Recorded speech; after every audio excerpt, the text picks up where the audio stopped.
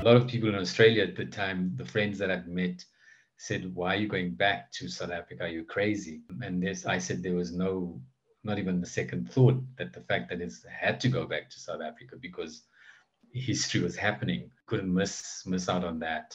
I mean, your first chance to vote. I mean, as an equal citizen, why would you not want to go back?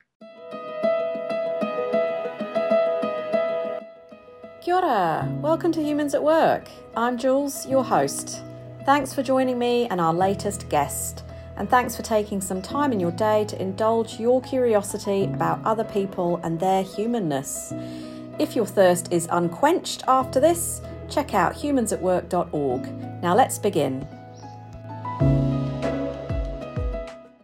Today I'm talking to Enver Samuel. Rather than introduce Enver, I'm going to get him to introduce himself, tell us where he's sitting right now, what his current job is, and what pushes him to run marathons. Over to you, Enver. Hi, my name is Enver Samuel. I'm actually sitting in my home in Johannesburg, South Africa. The suburb is called Little Falls, and it has that name because not too far from us is a really beautiful 100-meter waterfalls. And everything best about Africa is sort of, it reflects everything best of South Africa. Beautiful mountain and waterfalls in the background. So yeah, I'm a television producer director. I have been doing this for a long time. I started in around about 1994, producing and directing television content for our national broadcaster, the South African Broadcasting Corporation, SABC, amongst others. And of late, sort of been concentrating on making social impact documentaries for the last 7 years. Documentaries that sort of resonate with South Africa's history during apartheid and sort of chronicle and highlight the roles of unsung heroes and heroines of the South African struggle against apartheid. I think to keep sane, I run marathons because it allows me the time to forget about some of the hard issues that I deal with in my documentary. So the running gives me a sense of freedom and a sense of escaping from the work I do. That's great. I mean, I admire marathon runners. I couldn't do it myself. I'm not really a runner. I'm more of a wanderer. But that sense of having something that allows your mind to drift and takes you away from things. So do you run every day? Do you have times when you just slob out and for months you don't do anything? Or, are you really disciplined? So I'm sort of a mixed bag because working in television, television is not a 9 to 5 Monday to Friday job. It's dealing with deadlines.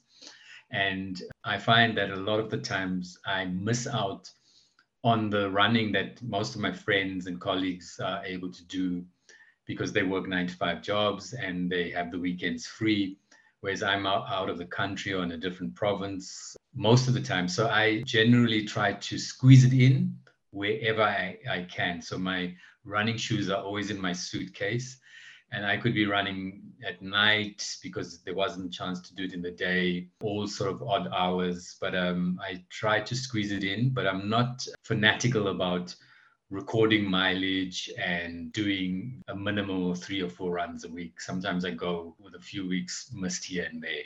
And you're flying off to Singapore, I understand, to run a marathon.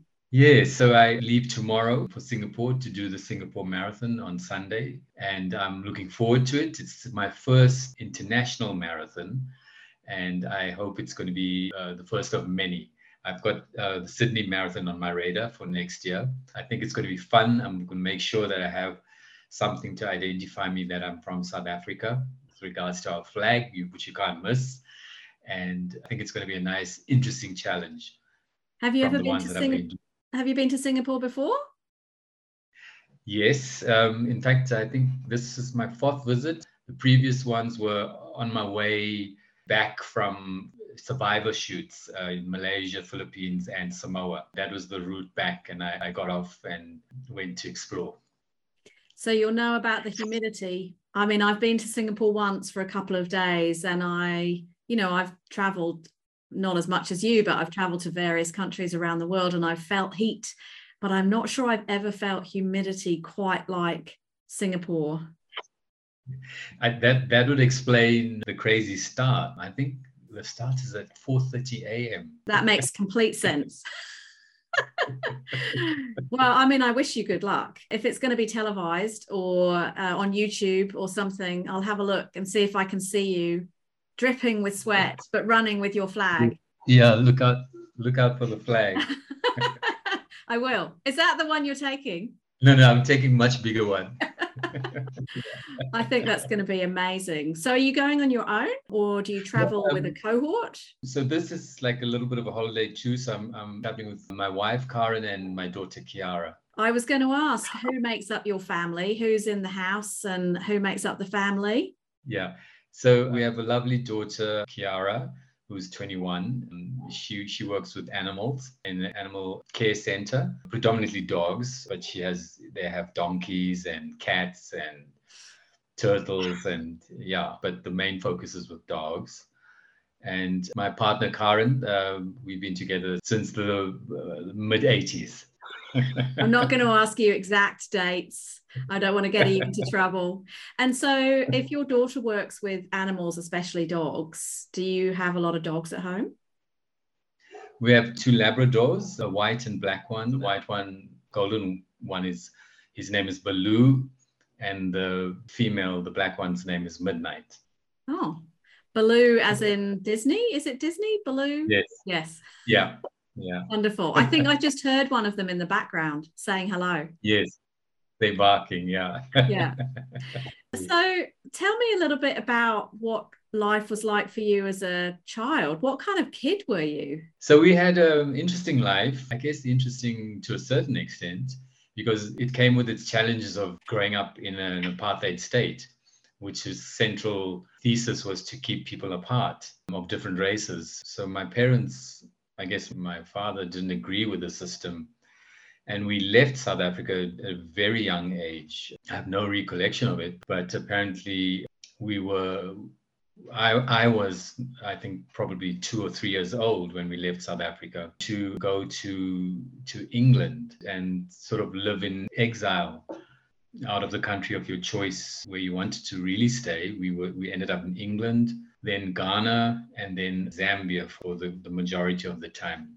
So that was the childhood of traveling and, being away from your homeland. Yeah. So the memories are sort of in Zambia, for example, because I have the bigger memories from there because I was older, were pleasant memories, of being with children from all over the world, because that community we stayed in was sort of community of teachers from all over the world, helping out with the educational system in Zambia. So because my father was in education, and I remember it being sort of very pleasant and very outdoors, I guess far away from the maddening situation in South Africa. Yeah, but a lot of it is a vague memory. Yeah. I mean, I was in Zambia too, of course, in where our paths or our parents' paths crossed. And I remember vague memories of a very outdoorsy life that was very chilled. So, but I mean, obviously I was a lot younger. Yes. So what was the decision to move back to South Africa then? So I guess you'll have to ask my father that primary question, but I think the indications were that South Africa was on a path of, where it wasn't going to look back, but it was look forward in terms of the future, was that South Africa now had to change and change was coming. So rather be there where, things are going to happen for the positive. And as a kid, were you into, technology? Were you interested in movies, or did you sort of fall into it? Yes. So in Zambia, no, there was totally no technology, as I could recall. I was a master climber of trees.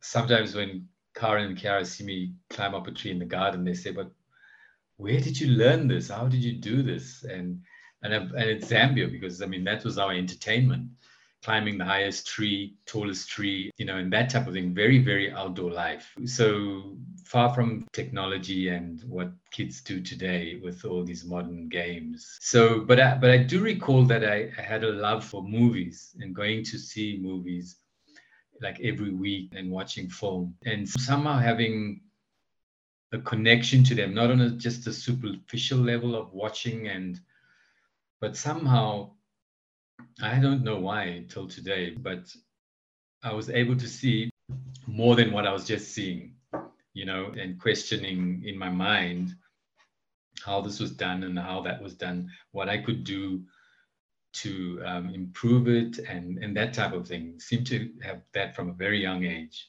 And what was the first movie or film that you shot?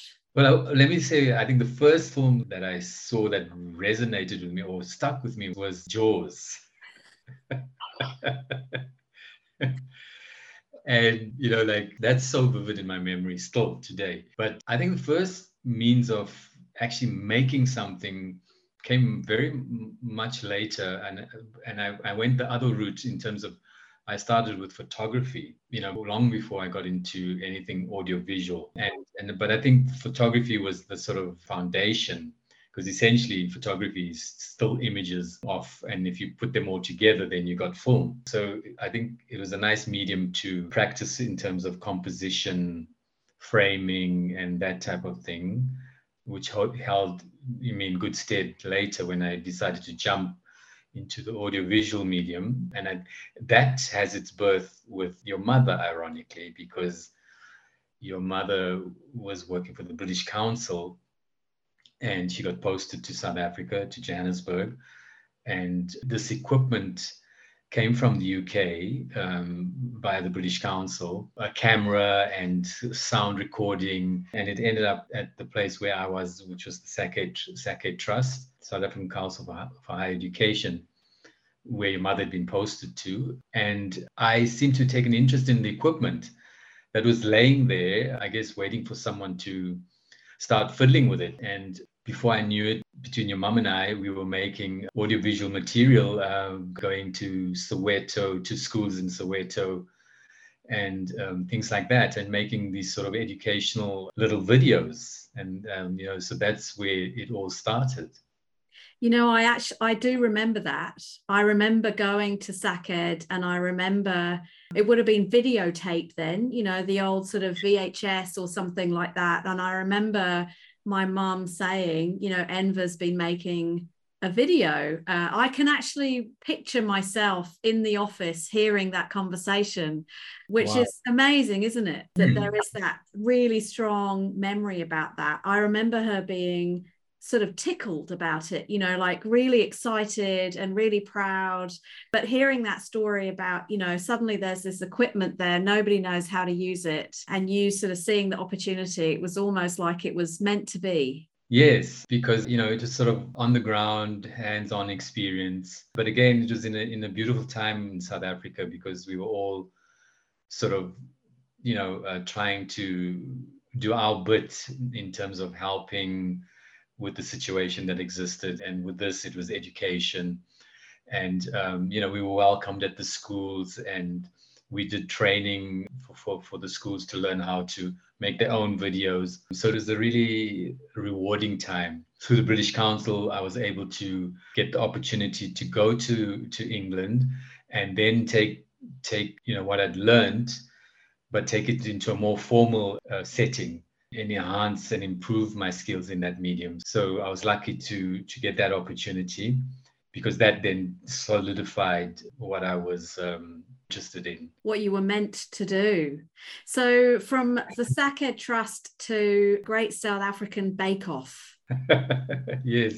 Well, I mean, there was a period of, I got a scholarship to study film and television in Australia, and, left the Sackhead Trust in 1989, and the scholarship in Australia from 1990 to 1992. And that really was like the cherry on the top of the cake in terms of completing the experience, because it was a really, really good course and very, very strong components of learning. And when I got back to South Africa, around about 93, I worked in the industry, and it was a very upward trajectory. I think based on the fact that I got all these skills in Australia, I didn't sort of hassle for work and hit the ground running. Worked for a production company for 3 years. We were doing cutting edge work because you must remember 1993, 1994 is a historic time in South Africa's history. We're talking about the first democratic elections. So for someone working in this field, it was a dizzy, exciting time. A lot of people in Australia at the time, the friends that I've met, said, "Why are you going back to South Africa? Are you crazy?" And I said there was not even the second thought that the fact that I had to go back to South Africa because history was happening and couldn't miss out on that. I mean, the first chance to vote. I mean, as an equal citizen, why would you not want to go back? So after working for this company, production company, I realized quickly that, I'm doing all the work for the company, and why don't I just set out on my own, take the giant leap to become self-employed, independent producer director. And from 1996, I've been doing that, never sort of not 1 year without work or looking for work. And somewhere along this time, as an independent producer director, I got into reality TV. And I've worked in all the big reality TV formats, like you mentioned, the Great South African Bake Off, Survivor South Africa, Master Chef, Come Dine With Me, My Kitchen Rules, which is a sort of strange juxtaposition of hardcore documentary with strong social impact focus to really classical reality. But reality is all about observation. And I think I bring my observational skills that I use in documentary to reality. But it's an interesting combination, and I like working in both spheres. I'm really fascinated about that link because, some of the documentaries that you do, they're really hard. It must take a lot of resilience to kind of keep going, and they take a long time. And then on the flip side, TV, reality TV, it looks sort of easy when you're watching it sitting on your couch, but in order to produce it, it's a lot of work, long hours, lots of work. But the subject matter, is either food, it seems, food, or trying to find food if you're on Survivor. So I can imagine that there's sort of a pressure valve there, that sometimes being able to switch between one thing that's quite sort of deep and dark and hard to something else where you're still using all of your skills, but it's a little bit more lighthearted. You might end up eating a bug or whatever, but you're not gonna, you're not talking about life and death, not really. Exactly. So I think that combination is also probably another thing that keeps me sane besides the running is the fact that I'm not doing hardcore work continuously for a year. I'm able to do that hardcore work, but then stop doing it for a while and move on to something soft with the reality and lighthearted. So one is not caught up in that dark sort of void, with some of the content that I do. So I think it's a good combination of keeping one's sanity by not being on a high horse and saying that I'm, this producer director that does serious stuff and, I'm serious and I must be taken seriously. Some of my colleagues look at me strangely when I tell them I'm going off to do a bachelorette or a Survivor, but, each one to his own. Sometimes, the documentaries that I do, funding is extremely hard to come about. So this lighter hearted work pays a lot of my bills, so I think I've found a model that works and that model works for me and I'm happy with it. And I think it keeps me balanced, going over into the really dark side. And because you work for yourself, right, you don't need to create any excuses. It's the choices about the business that you take on are yours and yours alone. And I find myself, running my own business. One of the benefits is that you make a decision, it's yours. It might go well, it might not go well, but there's sort of nobody else in that picture. The flip side of that is you're the only one who can make that decision, and if it goes wrong, you're the only one who can kind of get yourself out of that hole. But it's one of those things so often in life where there's always benefits and negatives to something, and a lot of it depends on how much you invest in it. But I mean, I would say if you get to go on baking shows and you get to eat the baking, then why would you not do that? Tell me though, do you get to eat the baking? Yes, a lot of times on the cooking shows we get to eat because sometimes questions you need to ask as follow-up questions based on the taste. So there are some positive perks to being on these shows. But then you have to do a lot of running after that. I was going to say, that's why you do the marathon running, so that when you're eating all the pastries, you can then run it off. I do find that fascinating. I guess question I would ask is, what's the work mode like for you in a TV show versus a documentary? Because I would imagine that a TV show is fairly sort of scheduled. They've got a start, they've got an end, they've got a date that they want to have it ready by. And although you're an independent coming in providing a service, you've also got, all of these demands and schedules and the people who might only be free for a certain amount of time. Whereas when you're making a documentary and it's yours, yes, you've got collaborators, but really it's you driving that schedule. So how does that work? Is one your preference, or do you find that you can slip into each one fairly seamlessly? You're exactly right. Doing a Survivor, for example, we are over 100 crew. So you're like a little army, on the move. You work strictly to deadlines, and there's a call sheet. You're starting at this time, everything by the hour, very detailed, because there are more than 100 crew. So what I like about that is how a unit of more than 100 different people from different backgrounds, different experiences, come together with one common goal, and that is to make a product that will get broadcast and is of the highest standards. Because these type of big format shows, they have very specific guidelines on the look and feel. So you have to meet that criteria. And, South African crew are known for their reputation of working extremely hard and being very competent, so it's nice to be part of a little army where, there's one common goal, and there's long hours, extremely long hours. I mean, some of the survivors I've worked on, 16 to 18 hours a day, but there's a nice sort of feel when every single person from the lowest common denominator to the top, are all seen as one, because everyone's job is so critical in achieving the end goal. So that's what I like about that, but also the social experiment that reality is. It's quite an interesting, and as content producer for reality, you are the one that's doing the content.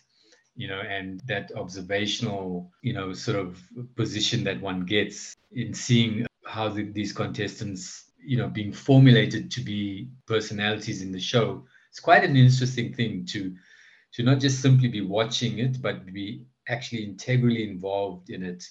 I find highly fascinating to see the character development of participants in reality shows. There's a lot of psychology to it. We do have psychologists that we deal with that are on board to ensure that participants are well looked after.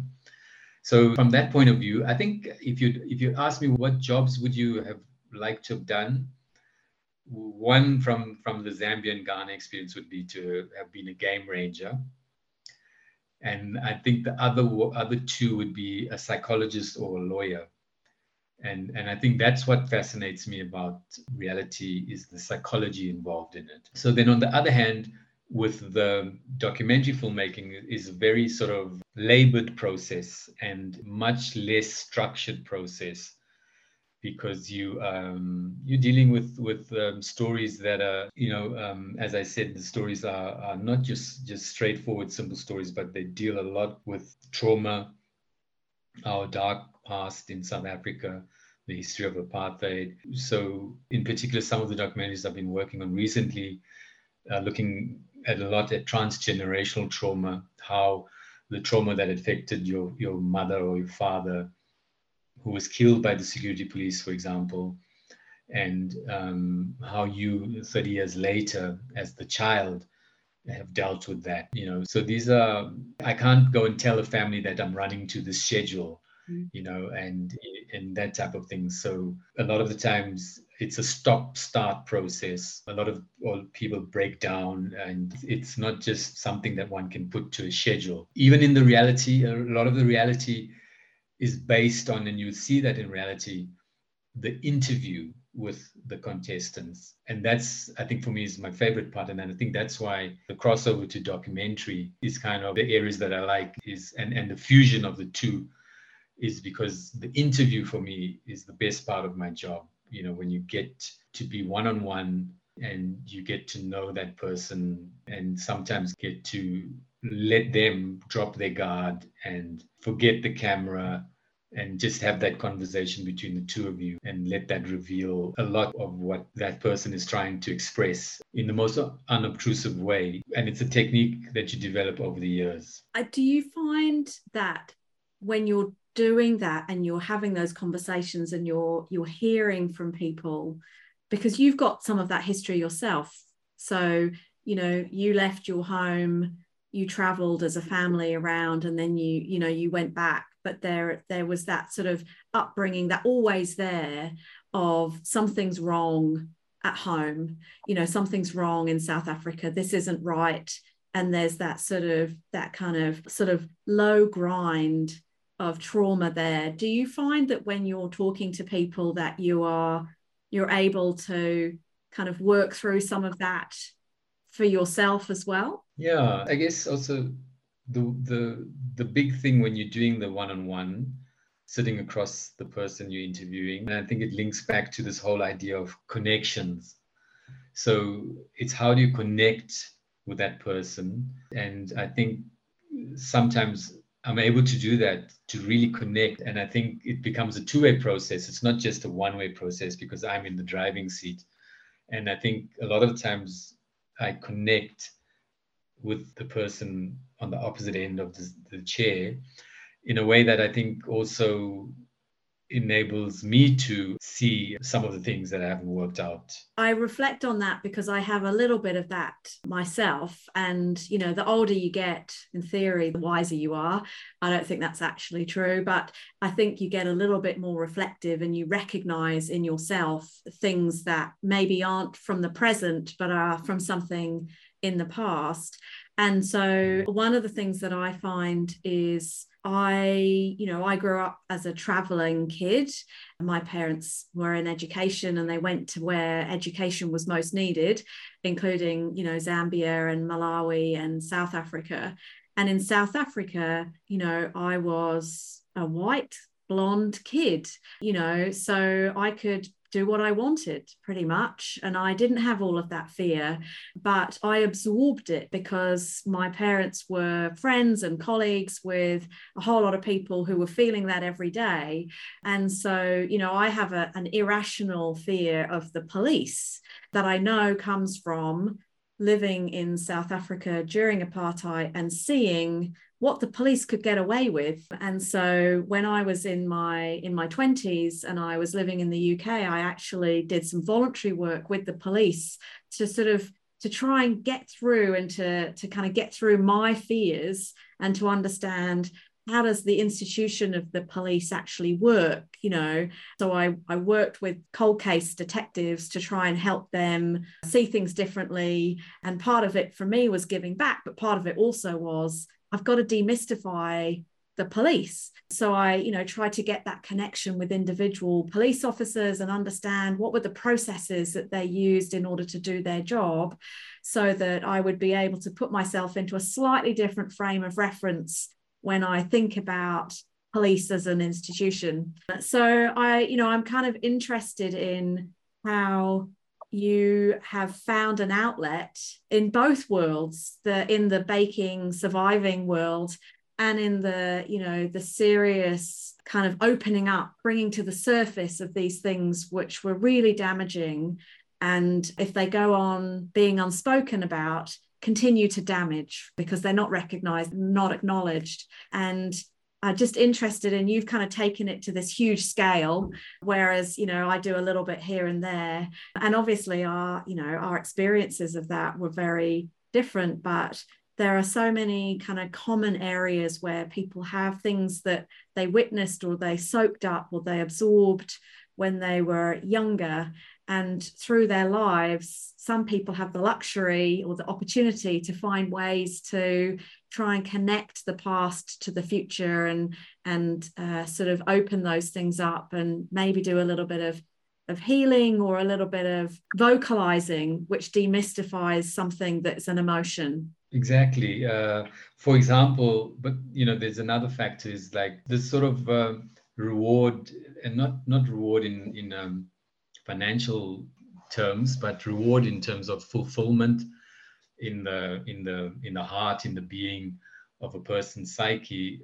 Like for example, when I finished the documentary Murder in Paris, which is about the assassination of a ANC chief representative in France in 1988, Darcy September, when it came to time to showing the documentary to the family before the broadcast, I showed it to her nieces and nephews. And the niece, who are all adults today, she said, "Thank you for bringing my aunt alive."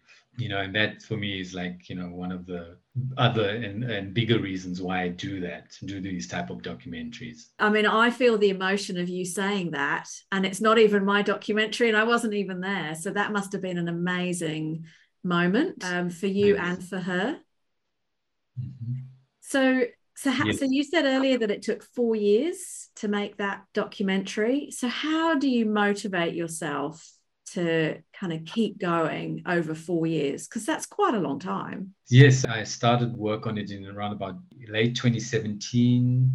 And, you know, one gets gripped into the story and, you know, the research and what that uncovers and keeps uncovering. One door opens and another leads to another door. It's like, and to give them persona and a personality beyond you know, what existed in the past. So for me, the slow working or approach to this is kind of, it's part of the journey. And for an independent producer director, it's kind of par for the course because I work on it for a couple of months and then stop and go and do some real paying work.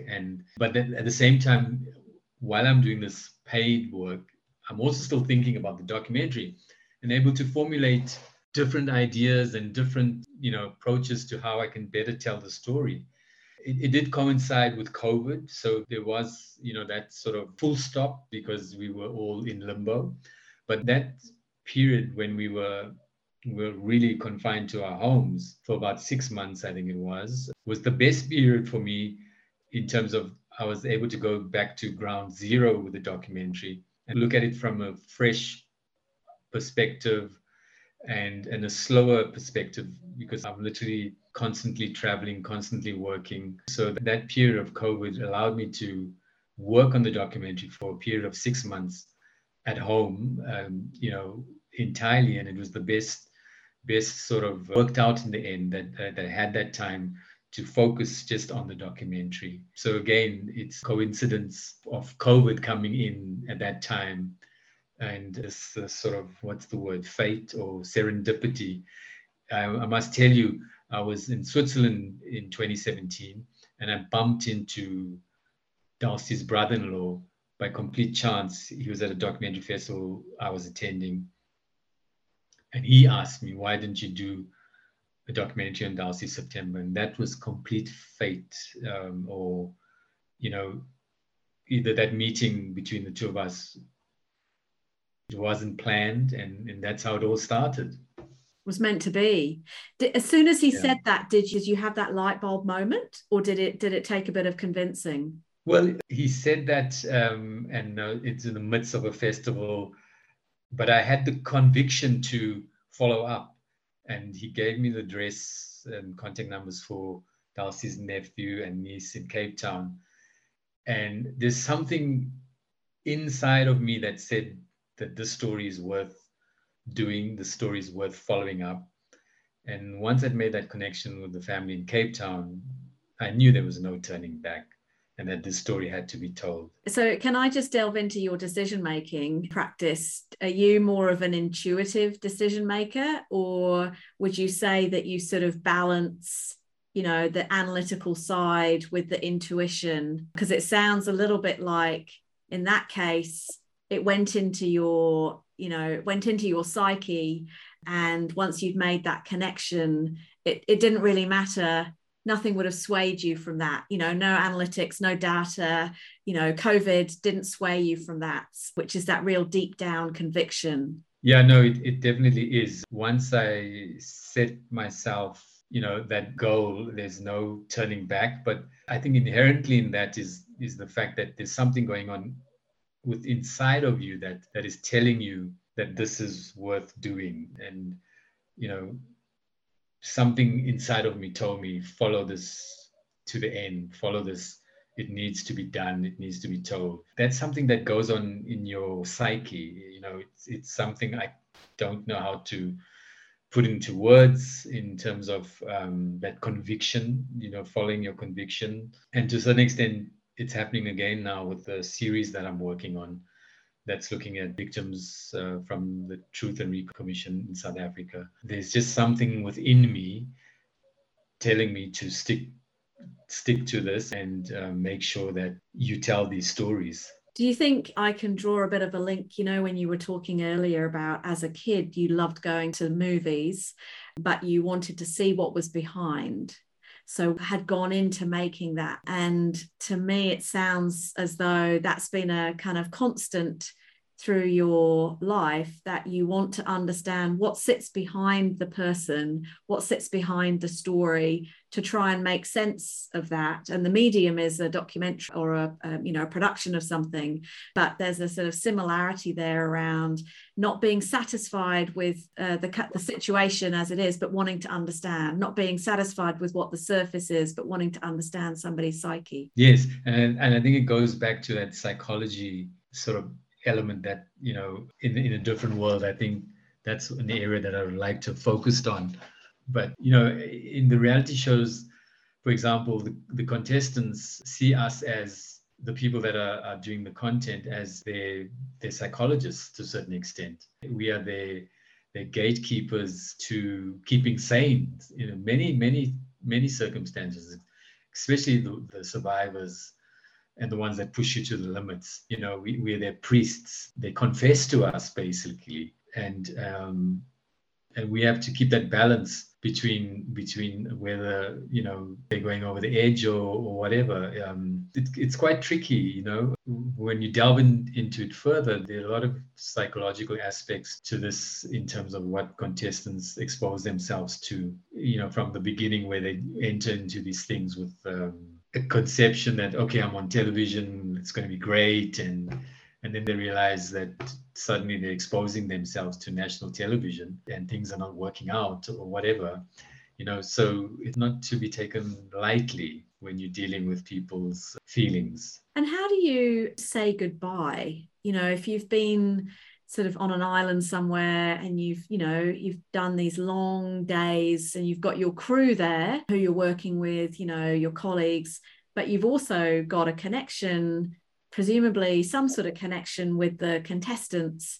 And then, you know, at the end of the day, at the end of the shoot, you all go to the airport and fly off. How does that actually work? How do you sort of finish that? Working under those conditions brings everyone together very closely.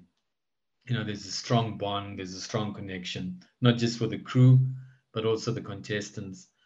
And there's a lot of, you know, friends for life. Let's hook up when we get back, and, you know, social media connections and that type of thing. But I think, you know, in the real world, you know, you move on to another project, they move on to their lives or to reality, the real reality. And there's just the rare exception where I've seen that, you know, we've taken that relationship further, you know. So it does happen, but it doesn't happen often. It's interesting. I mean, one of the things that I do in my other life, my other profession, is managing change programs.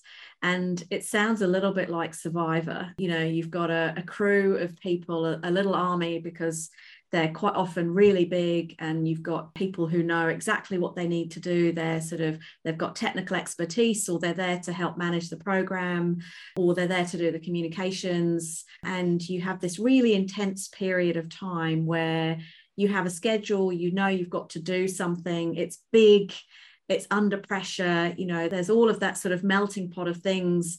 And then you've got the people who are going through the change. And quite often you've got layers there. So you've got executives who are driving the change, but actually they need you to help them build and design what that story looks like and help get them through from starting point to actually change has happened. And then you have the contestants, you know, the people who are actually the organization or the structure or the team that they sit in is being changed, it's being done to them. And so there's layers and layers of psychology and this real sort of intensity. You come together, you do a program. In our case, it might be 6 months, long hours, weekend work. You know, we're not offshore, but it's very, very intense. And then you get to the end point, and everybody sort of says, well, that was really intense and I'd love to work with you again, and, you know, what have you. And then you just slope off and you kind of go away and you think, gosh, that was great, but I actually want a bit of peace. I want a bit of time apart. It's really interesting to me that, you know, your description of going off to an island and filming Survivor actually sounds very much like my experience of running a big change program. And you wouldn't think those two things are alike, but there's a lot of similarities. And at the heart of it, it's human connection and people going through a stressful situation, and how do you maneuver through that situation to get to the end point while caring for the individuals who are somehow caught up in it. Yes, exactly. I mean, yeah, you hit the head on the nail there, or the nail on the head, with the whole sort of aspect of human beings caught together in one place with one common goal. And you might have friction, you might have, obstacles, but in the end, you overcome. And it's very much like your classical film. And that's, life is about, encompasses all that. But in the end, in the final act, you overcome and you live happily ever after. So that's like film and a book and life interlinked with these life affirming sort of highlights. And like in film, we talk about the 3-act structure. I mean, everything is not a film and everything is not a book in real life, but in the ideal world or utopian world, at the end of that 3rd-act structure, there's resolution and there's a happy ending. So for me, this coming together of different people, different crew working for the common goal, with contestants that are also from different walks of life, when it all comes together and it gels, it's a beautiful thing. But I mean, life is not just about happy endings, but in that given time and that given moment, when it works, it's a beautiful thing to see, and especially when it works out positively. I'm kind of imagining that a marathon is sort of like a 3-act cycle. You know, you start off and you're all enthusiastic, and you think you're going to sail through, and then the middle bit is the grind, where you think, oh my goodness, I've still got 2/3 of this to go, my feet hurt, I don't know, everything hurts. And then the final thing is, I can see the finishing line, I've just got to keep going. That's my imagined view of what a marathon's like. Exactly. I mean, there's the stage where you say, why the hell did I do this? Why am I doing this? Why am I here? And that's when the mind, it's mind over matter. And many times in my work situation, I crossed that bridge of the marathon in terms of the doubt, but the resolution to finish always wins. So when I'm facing the hardest, difficult times with my work, I say to myself inside of me that you've done a marathon. What is this? It's not, mentally, what is this? I've done Comrades, and Comrades is 2 marathons in one day. That's 89 kilometers. I've done an up and a down. run, because you have to do both. One is Durban to Pietermaritzburg and Pietermaritzburg to Durban. And for me, that was the defining moment in terms of my mental status, in terms of you can do this and you can overcome anything. Because you come to the end of the marathon at 42 kilometers and realize you've got to run another marathon. And at some point, with people like myself who are not trained athletes, you've got to deal with a lot. And it's not how physically fit you are, because invariably for me, I wouldn't be physically fit, but it's how fit is my mind to tackle it. And it becomes a mind issue, and how strong your mind can be to get you over that finishing line. And then a lot of times, like, I mean, survivors, we face tropical storms. We don't live like the contestants because we go back to a hotel. But the working hours and the hardship, physical, and then I go back, like in the time of self-doubt or what am I doing here? And I say, but dude, you ran the comrades twice. What is this? It's nothing. It's nothing. And I use that to focus and say, you can overcome that obstacle. I mean, I just can't even think about running the comrades, but the idea of having something where you've proved yourself to yourself and you have that sense of pride that can just be a defense against any self-doubt. I mean, that's a really valuable thing. It doesn't have to be a marathon. It just has to be something that, you know, you've tried your best and you've pushed yourself and you've broken through your own barrier, and you can go back to that repeatedly when the world, the storms, the bugs, you know, whatever it is, the miles or the kilometers are sort of pushing against you. If you've got that sort of inner kernel of something, it just gives you that extra defense against what the world throws at you. It must be so valuable. I mean, not everyone can run a marathon, but amazing that you have done too. And I'm going to go and Google it and see just how hard it is, but I can imagine it's really, really hard. So I wanted to ask then, I would come up with some words to describe you, but people who are close to you, what are 3 words that they would use to describe you? I'm not sure. I mean, I probably have to ask them, but I guess people, when I meet them in different productions, will say, what's the word? He listens. So yeah, so I'm not over the top in terms of making myself heard. You know, like, I don't need my voice to be the most vocal. I tend to listen a lot. And so yeah, I'm the quiet one. The quiet one who's sort of very stubborn, very resilient, and who's watching everybody and looking behind the scenes to see what makes them tick. Exactly. Sounds amazing. I love it. Yes. So that's actually our time over. I mean, I feel like we could carry on talking, and I certainly would delve much more into Bake Off, because I'm a massive fan. I couldn't do it myself, but I think the concept of putting yourself out there onto a TV show, whatever it's about, it doesn't matter if it's about sort of, you know, something quite lighthearted. It's people putting themselves out there and trying something different. I find that really, really fascinating and a really brave thing for people to do. So I'll definitely want to talk to you more about that. And obviously the documentaries that you make are really, really powerful. They grab you by the heart, and then they kind of lead your head down a path. And, you know, that's an amazing, magical skill that you've got. So I mean, I just want to say thank you very much for giving me your time and kind of walking us through how you do things, what your life is like. It's been really, really fascinating, and I do appreciate it. No, thank you for making the time and for making the connection after how many years.